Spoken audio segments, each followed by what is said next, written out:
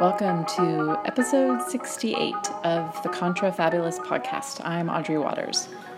And I'm Ken Lane. And we have not been able to do the podcast regularly the last month, but today does mark our 1 month anniversary in our new town, city. Yeah. Location. Look, all of it. We're actually in separate rooms. We are. We have an because apartment. we actually have a 2-bedroom apartment that we can separate ourselves in. You're in the room that has furniture. Yes. You are in the room that does not. I'm in the rest of the apartment, which does not have furniture. But we have internet. We have a bed and we have internet, so I'm set. And I'm sitting on the wood floor because,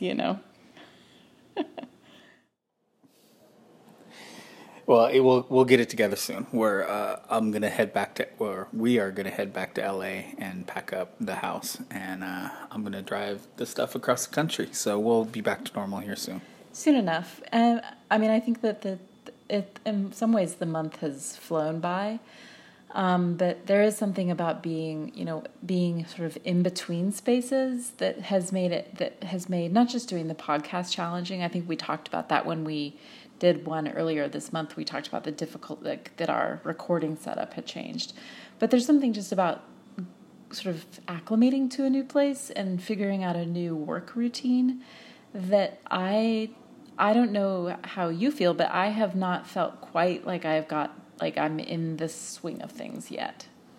And part of it is I'm in class too, like I'm taking classes. Yeah, you're in school, so you're facing a different stack than I am. I would say similarly, I was out of my sorts for a little while, but I had some traveling. I went down to DC and spent some time at Capital One and went to Princeton for a hackathon. So I've been doing things, but actually this weekend I feel like I'm finding my groove and I don't have any travel, so I'm hoping it works out. Well, I guess I did a brief bit of traveling. I went up. I'm not very good at my East Coast geography. I went up to Boston. That's right? Yes, up over. I took the train, so whatever direction I headed, I went to Boston, to Cambridge. I spoke at Justin Reich's class in MIT a week and 2 weeks ago. See, I don't even know what day it is. I'm a mess. Yeah, it was over a week ago. Yeah, I guess so. So, but you say that you're up and running, but I want to actually start off, and I think it'll segue into what, because we have a couple of weeks of tech news to catch up on. But I want to start with an anecdote, one of your experiences that I think actually does dovetail into what we end up discussing, and that was you middle of the day yesterday. No, Friday. See? No, it was yesterday. It was yesterday. Middle of the day yesterday, you went to do something on GitHub and you realized that your GitHub, not your personal account, but your organizational account for API Evangelist had been, you tell the story. Yeah, so I was sitting down just getting ready to do some writing. I had been having a good writing weekend, and I logged on to, it's the API Evangelist org, so it's different than the API Evangelist user, but it's where I have all of my research, which is, if you're not familiar how API Evangelist runs, it runs as GitHub repos, and each area of my research is a separate repo. I have 90 of them that make up my API Evangelist research, and then there's just the facade, which is API Evangelist, the blog, and the homepage, which connects them all. Do you use GitHub Pages to run websites from these repos? Yeah. So each of the repos is just I store. My research is the companies, people, and the open source tools for each area of research. So say for API design, I have the companies who offer API design services, people who are interested in the space, the tools that you can use to manage API design. And then I have other things like patents. I have just a wealth of data that make up each area of my research. But each site is just a template. The data is YAML stored within a specific folder, and that's all a GitHub repo. But it uses GitHub Pages, which, if you're not familiar, runs Jekyll, which is a static site content management system, and it has a specific folder called _data where you can put CSV, JSON, or YAML files and use them throughout your website. And so basically each one of these 90 sites are basically the same template that has a company listing, a people listing, a tool listing, and then it just grabs the data from basically its database, which are YAML files. And so when you're navigating around my site, you probably don't notice it. Right, because you have these all set up as subdomains. Yeah, these are all subdomains. So you go to design.apievangelist, deployment.apievangelist, and the main apievangelist.com is just the entryway to all of that. But interestingly enough, I've never actually moved apievangelist.com into the API Evangelist org. So my website stayed up because it's in my personal account. But if you clicked on any of the subsections of API Evangelist, you got a 404 page. Oh, you couldn't get to any of the subdomains. Yeah, of course. Yeah, you couldn't get to any of the subdomains, and I couldn't get to any of the repos in the org. I could see my org listing, had a big pink ribbon across the top that said, your site has been flagged and it is no longer viewable to the public. And so... and then, of course, the ever-helpful contact support. And so I submitted a form, and a quick first one that was like, WTF, where's my site? Why have I been flagged? A second one with a little bit more detail, like, hey, this is who I am, this is my org. I'm curious why I've been flagged. This is just API research. It's their data projects. There should be nothing in there that violates, terms of service. Or copyright, or copyright, or anything. I mean, it's just it's all my research and work. So we went for lunch, or went and ran some errands. Oh no, actually, we went and bought me a new laptop. That's what it was, because my computers have been having issues. I have 2 laptops, and they both have major issues. So we went and got me a new MacBook. Came back, and I started looking into it more, and hadn't heard back from GitHub. So I just went ahead and started going on with Plan B. I have a Plan B in place.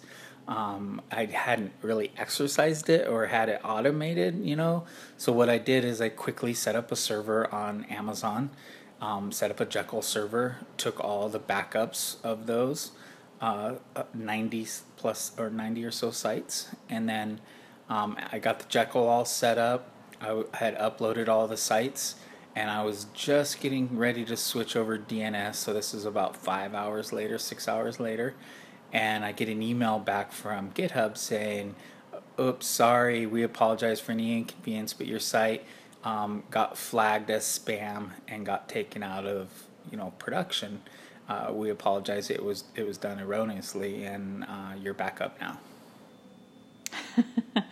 Okay, so there are lots of pieces to this that I think are worth talking about. One is you and I talk a lot about the idea of people having more control over their digital presence, if you will. And part of that is, quote unquote, owning your domain. Of course, we've had this conversation before. You don't own your domain. You sort of rent it from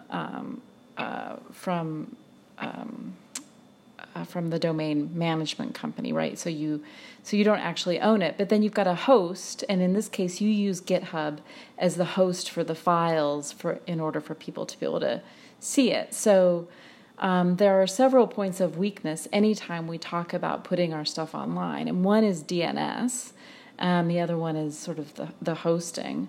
And you found yourself, despite owning API, quote unquote, owning API Evangelist, you found yourself potentially in a bind because you were relying on your hosting provider, your hosting service, to keep you up and running. Yeah, and we can, I still have a lot of control because in theory and practice I have a lot of backups. I didn't have as many backups as I had hoped because it was kind of my secondary research, and I've been so comfortably running on GitHub. I never really, fully backed them up all the time. At least in the last 6 months, I'd kind of changed things up. But I was able to get these backups, and so I can move to a host. Like I said, I was moving to Amazon. I still have my domain. So I mean, this is basically deplatforming as we've been kind of seeing it happen. We saw other sites recently, that hate speech sites and others, we won't mention their name, get deplatformed, and basically where people won't host them, but then also people won't let them register their domain or their DNS, and handle the addressing for it. So I was in a pretty good place, and even though I may quote unquote own my domain and I own all the content, I have the right to move it around where I want. My hosting providers can pull that out from under me at any point, and that's just why you have good quality backups and redundancy. Make sure you're storing things in at least 2 other locations, and so you can quickly find a new host, set up there, and then change the address for your domain.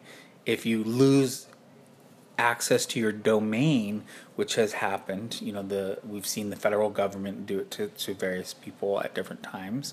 If you lose access to your domain, it's a different game. Meaning you have to set up a whole new website, and it's much harder to recover from. But also, I keep, this is one of the reasons we run using Jekyll. Jekyll is not it's an open source static content management system that is pretty much just HTML, JavaScript, and YAML and CSS.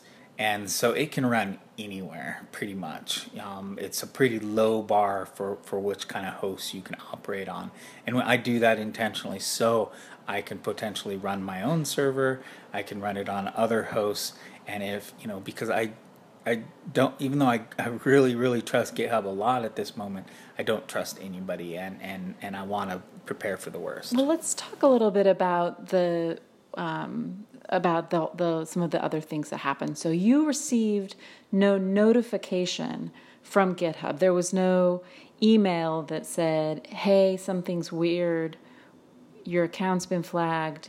You were just working on a Saturday and stumbled upon it. So, they did not message you. You had to reach out to them. And I think that that's important. So, and although the email eventually said you were caught up in our spam filtering process, we don't exactly know what that means. And so in some way, something was triggered, and I'm going to guess by an automated process that, and I want to talk about what that automated process might have been, but that there was some automated thing kicked in, and you got sent to the penalty box. But you didn't get sent to the penalty box and then get a notice that said, "Hey, something's weird, contact us." They just put you there with no follow-up and no outreach to you, which to me was a kind of a business level failure. But then also knowing, we have talked about this before when we were talking about deplatforming, the sort of quote, people being concerned about quote unquote free speech online, is that flagging content, flagging it as spam, flagging it as hate speech, flagging it as offensive is a pretty common technique that people use to target speech they don't agree with. And often what happens is that because almost all of these technology companies use an automated system to be able to turn things on and off at that kind of level, there's not often a human that says, okay, the API evangelist is not spam, right? Tressie McMillan Cottom's Facebook page is not hate speech.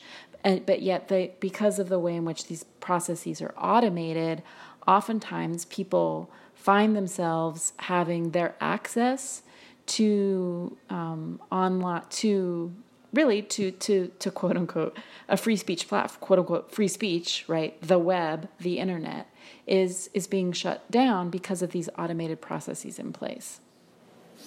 Well, and to be fair, in this case, I have to say GitHub responded pretty quickly. Even though it was a complete business fail, I did not get an email saying, hey, you've been taken down. There is no observability or transparency into, why this happened to me and what was happening. I have to say the one element that did work is they have a support system. So it was a Saturday, and it took about 6 hours for them to. But that's still pretty. But it also, I would say it took. So you initially tweeted about this, but you didn't mention GitHub, and then someone else pinged the attention of GitHub's support Twitter account, which responded by saying, fill out the form, which you'd already done. Yeah. And then it took 6 hours. So maybe there was some wait, some of the people who kind of replied and retweeted the tweet and the mention were pretty big at big co's, other big co's that probably are, important GitHub clients. I'm not. So it might have had some wait, but really I think it just kind of happened as it normally would happen. So the support element is what kicked in. But yeah, a these are all the 6 hour outage though is not cool. I mean, I know that you and I aren't. I mean, what we're doing is producing content online, right? But but that is our business, and I mean it's hard to sort of add a dollar figure to what does it mean with 6 hours of outage in terms of like the hit that your business takes. It's certainly different than if, say, you were the U.S. federal government and you decided to take the website that people sign up for health insurance for offline. That's a different kind of thing. But it is still a pretty substantial hit to the business and could have been much worse depending on the kind of business that you ran or imagine if you were in the middle of like a presentation, or if you'd built something for a client. I mean, it's a problem. Yeah, I mean, I had just pushed an API portal for a county in Ohio to run their human services and sent out an email earlier that morning saying, hey, look at this. Luckily, it was in a different organization, so it wasn't impacted. But if that had been like, say, my user account that had been frozen, I think that would have echoed across all my organizations. I don't know for a fact. I mean, you don't know how some of these things are going to play out until they play out. So this was actually a pretty interesting training exercise. But I mean, for 6 hours, I was like done with GitHub. Well, then, that's where my mind was set. But then also, I was done and moving off. Like you said, you spent a fair amount of that time doing work like setting up new servers, installing. Is it Ruby on? What is Jekyll? Is it Ruby? Yeah, basically it's a Linux install I install Ruby 2.4, and then you install Jekyll, and you can get it up and going. Which is knowledge that you have, but not necessarily time that you have on your Saturday to have spent doing this. Yeah, I mean, and at the same time, I'm like doing it on a kind of hobbled computer, setting up a brand new one. Yeah, with no Thankfully, R. there's no R in API evangelists. How do I set up Ruby? I can't set up Ruby. Yeah. So it's like, no, luckily if I hit it really hard, the R worked. So I could set up Ruby gem.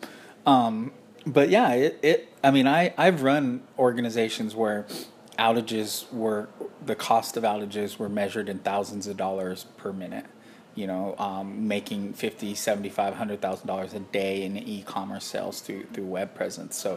So I mean, I don't know how to quantify that for our world, but yeah, it's a hit. And I think it's a hit. And I think that the other piece of it, to me, the piece of it that I find really striking, and I want to turn and talk to some of the stuff that's been happening around Facebook. But to me, it's this notion that GitHub has handed over this particular function.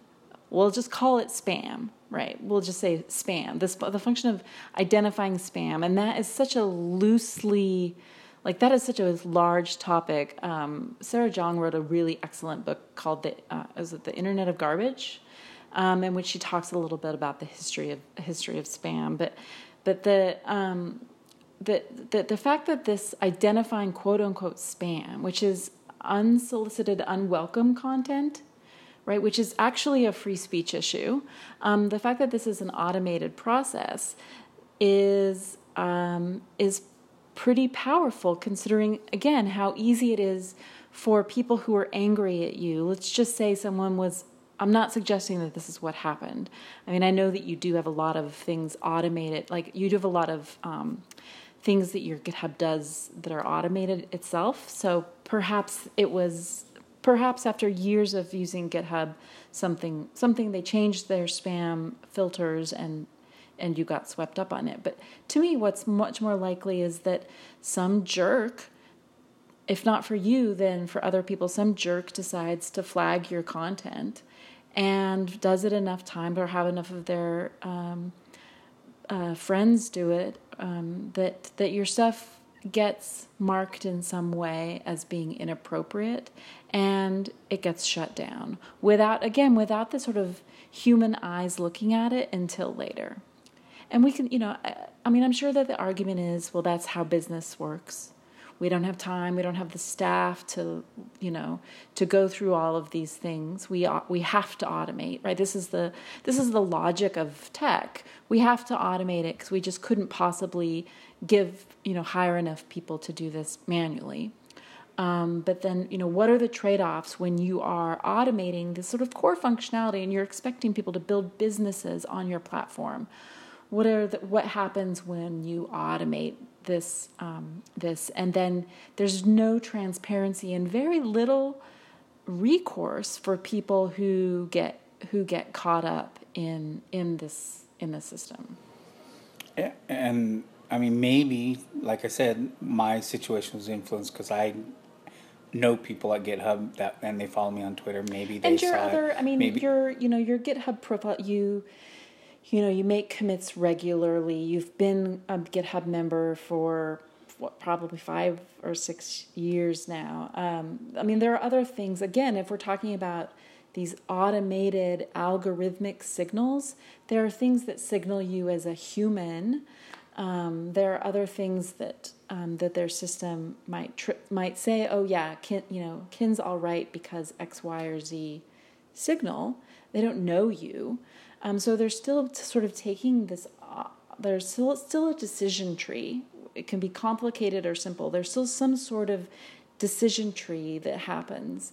And yeah, I just think, we should just be thinking about what are the implications when more and more of these decision trees get handed off to systems that are being written by and written for certain people and with a certain kind of identification of risk in place, but really overlooking other kinds of risk. Well, and we've seen this play out. To switch gears to the other topic we want to talk about today is we're seeing these, algorithms being given more control, these spam algorithms, these what's trending, what's popular, what's real, what's not. These types of algorithmic decisions are being handed over to machines to do more and more, and so that the humans, I guess, can do other things or not be involved. I don't know exactly what the decision making looks like, but at Facebook, we've seen this play out. We've talked about in previous shows about the news wall, what shows up in your news timeline, what shows up, what gets weighted as fake, what enters your bubble, but this latest episode is around advertising and what how we get influenced and how we get targeted by the advertising in our world. Yeah, so as I said, we haven't done a show in a while, so we haven't actually talked about the ProPublica story that came out in the middle of the month that when ProPublica reported that Facebook's advertising platform enabled advertisers or people who choose to use, Facebook's advertising or sponsored content, post-promotion interface to be able to really micro-target certain audiences. And again, this is absolutely 100% the promise that these advertising technologies make. Facebook, Twitter, Google, etc. They promise that they'll be able to micro-target ads to specific demographics in ways that television or newspaper can't really do. But what ProPublica discovered is that among the sort of the groups that you were able to target with ads were things like Jew haters, people who talked about burning Jews. And so they were able to recreate and demonstrate that you could actually purchase advertising in order to target a small section of people with what we've sort of later turned out to be is a sort of dark advertising, right? So you could actually micro-target an ad just to like 1,000 people even, that had specifically, and in this particular instance, violently anti-Semitic,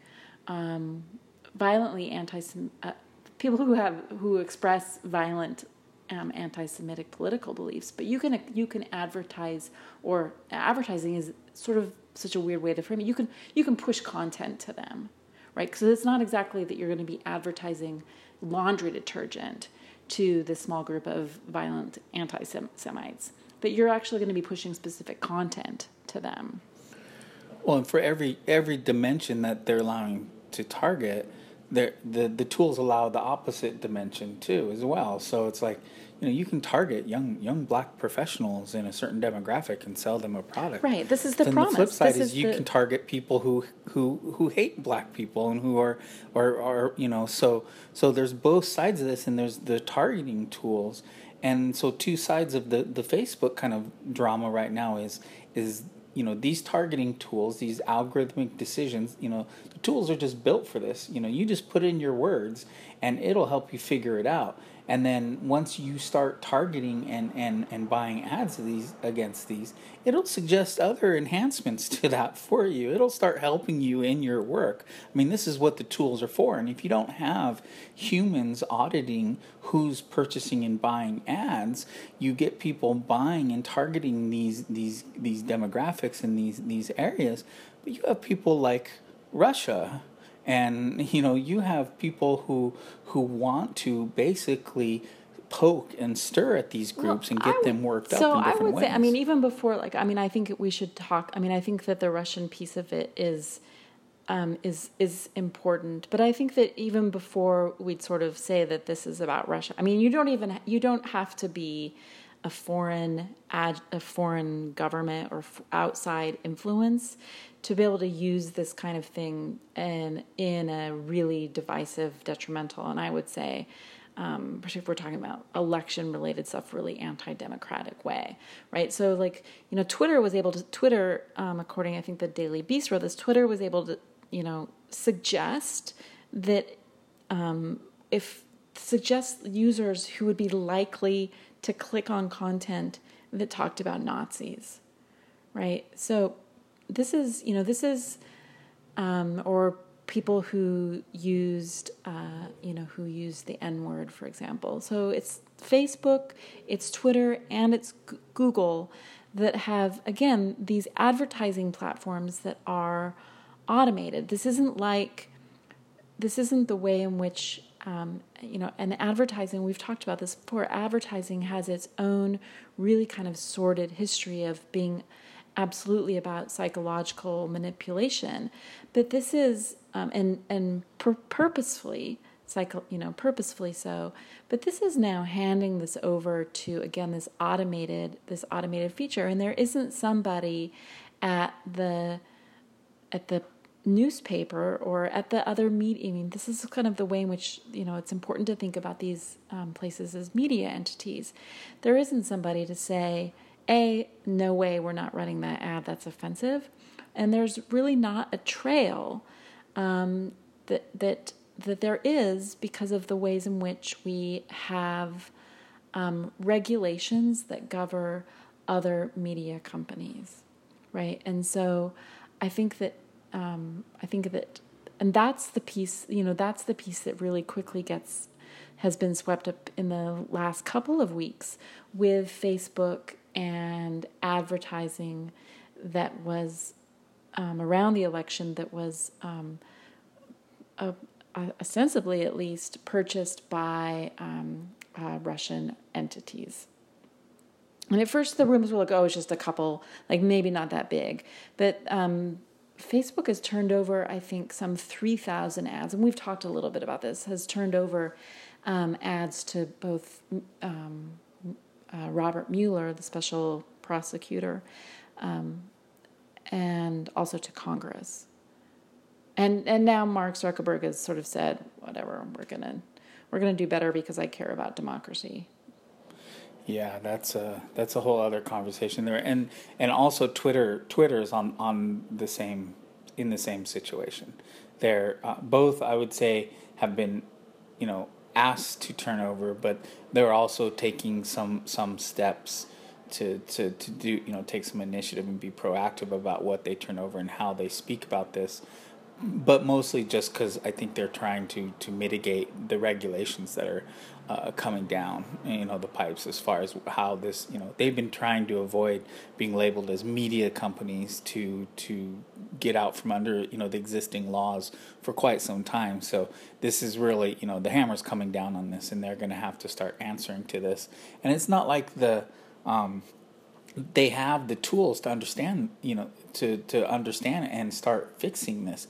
They just haven't had the will to, because it really feeds their bottom line in their business. These are advertising companies, really. Google, despite all of the lip service that Google pays towards, whatever, organizing the world's information and making it useful, at the end of the day, Google is an advertising company. Google is about collecting data and being able to run ads against your retrieval, your interest, your retrieval in information. And Facebook is interested in sort of organizing the sort of social piece of that and selling advertising against it. Well, whatever Google's mission is, whatever Twitter's, Facebook, Instagram, whatever that mission is that they claim that they do, it actually is ... so we can sell ads against that. That's the whole purpose and existence that they have, is so that they can target and sell ads against you. And they're in the business of making money off of this, and they're going to be willfully blind to this because they believe in their mission. They believe what they've been telling everybody, that they're doing this for altruistic reasons, and they're really trying to index the world's information. They're really trying to connect the world, and the advertising is just this side thing to make sure that the bills get paid.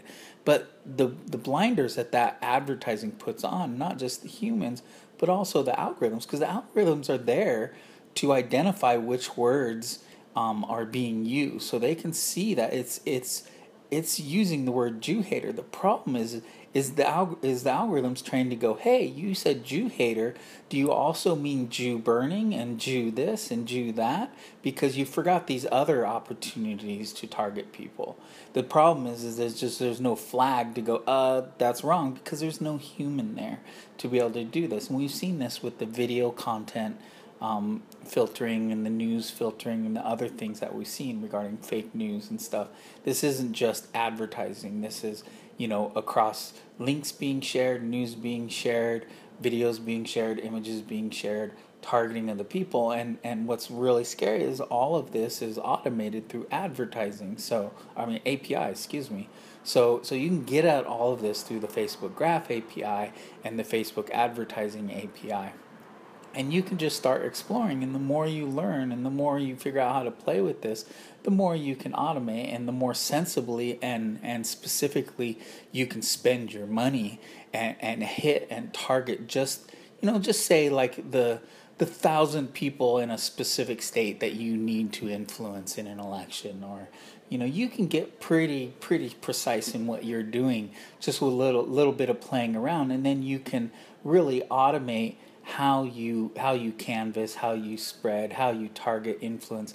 And we saw with the fake news that this is how many of the fake news campaigns would seed what they're doing, is they would publish a story that had a certain psychographic profile attached to it, and then they would buy a little bit of ad to kind of boost that up, get that going, and then they would get feedback from the ad system about, what other ads they could, buy, or what other target demographics they could hit, or, people who are really, passionate and interested in Jew burning are also interested in this over here. And so you could write content about that and then put that on the conveyor belt and distribute that. And then you can start harvesting the profile accounts through the API of the people who like those things and really, bought your ad, viewed your ads.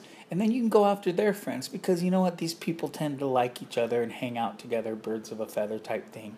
And so really, this is just API enabled,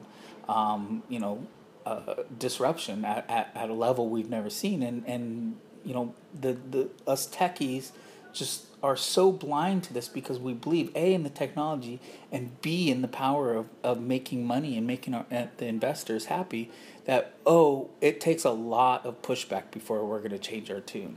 I think that one of the things that I find that's really interesting for me about this is that this all dovetails. I mean, this is personalization, right? What we're talking about is absolutely personalization. And of course, personalization is such a buzzword in education. And, again, not coincidentally, some of the same people, some of the same companies, some of the same investors are pushing this kind of algorithmic content delivery into schools. And so, I've talked about this before. When I hear someone like Mark Zuckerberg and his investment firm, the Chan Zuckerberg Initiative, talk about personalized learning, I don't think about John Dewey, right? I'm thinking about the ways in which certain populations, certain individuals even, are micro-targeted for advertising in the Facebook data regime. And what's, I think, for me, I find the whole thing sort of hugely frightening for a number of reasons. But what we don't know often is, like, you and I see very different things on Facebook. It's not simply because our friends lists are different, because we interact with different people and different content. But I actually use an ad blocker, so I don't see ads on Facebook. But there would be ways in which, to push content into one or other of our Facebook feeds that would be very, very difficult to identify and track. And I think when we're thinking about a process like education, and again, particularly under this idea that we're going to automate this because we can't be bothered to hire people, because we think that the goal is efficiency, not humans, because we think that the goal is money, not human, again, not humanity. What are the implications of not being able to actually have any sort of transparency about the messages, the content that students are getting when they're being pushed down certain quote unquote learning paths? Because we've seen this play out. We've seen the sort of learning paths that certain Americans, and I would say in other countries as well. In the Philippines, the Germans had their election today, and they're now Nazis in the German government again for the first time since World War II. So what content are people learning about and learning from thanks to personalization? And I don't think that we've really seen either the tech companies. I think that there's, I think Zuck is sort of having a little moment of realizing that, that he's created Frankenstein's monster here.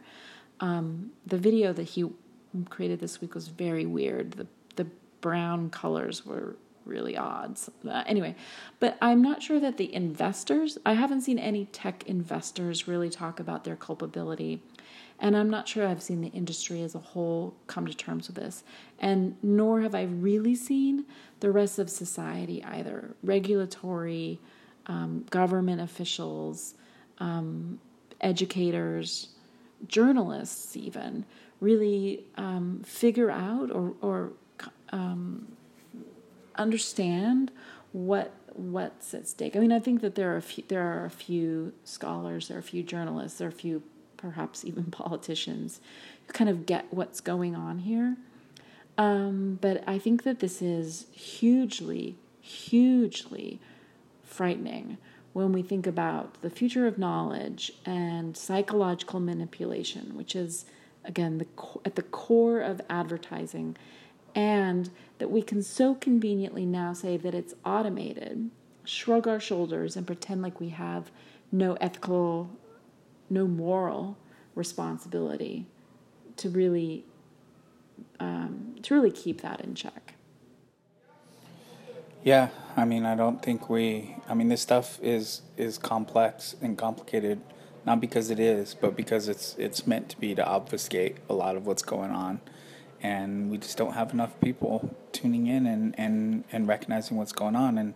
And as a few people are, and we're starting to have some conversations about this, it just seems like everybody else in the machine is just doubling down and building more tech and more personalization. So, well, we're at, we're at 25 years of ish, 25 years ish of the web.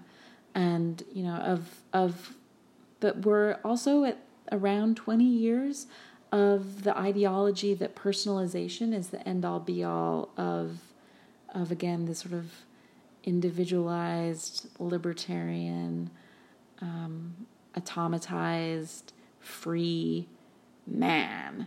And these things you can't, like, if we've spent, we being sort of Western society, have spent the last, even longer than that, lauding these values. You can't undo this drive towards personalization simply because it just doesn't. I mean, we can't undo it that quickly. And I feel like we're actually in for far more struggle and, I think, darkness, actually, before we can get to a point where we can get through this to the other side, because I feel like we really have only just started to think about the ways in which this is damaging to the very fabric of society, and there are a lot of people who are really actually quite into it being damaging to the very fabric of our society. And so, undoing personalization, boy, I see a lot of people who know pretty well what happened in the election, who understand the ways in which fake news and foreign manipulation and partisanship were detrimental, and are still pretty stoked when it comes to things that they think the world's been personalized for them. So, yeah, scary stuff. Well, let's keep at it. Yep, till next week. Till next week.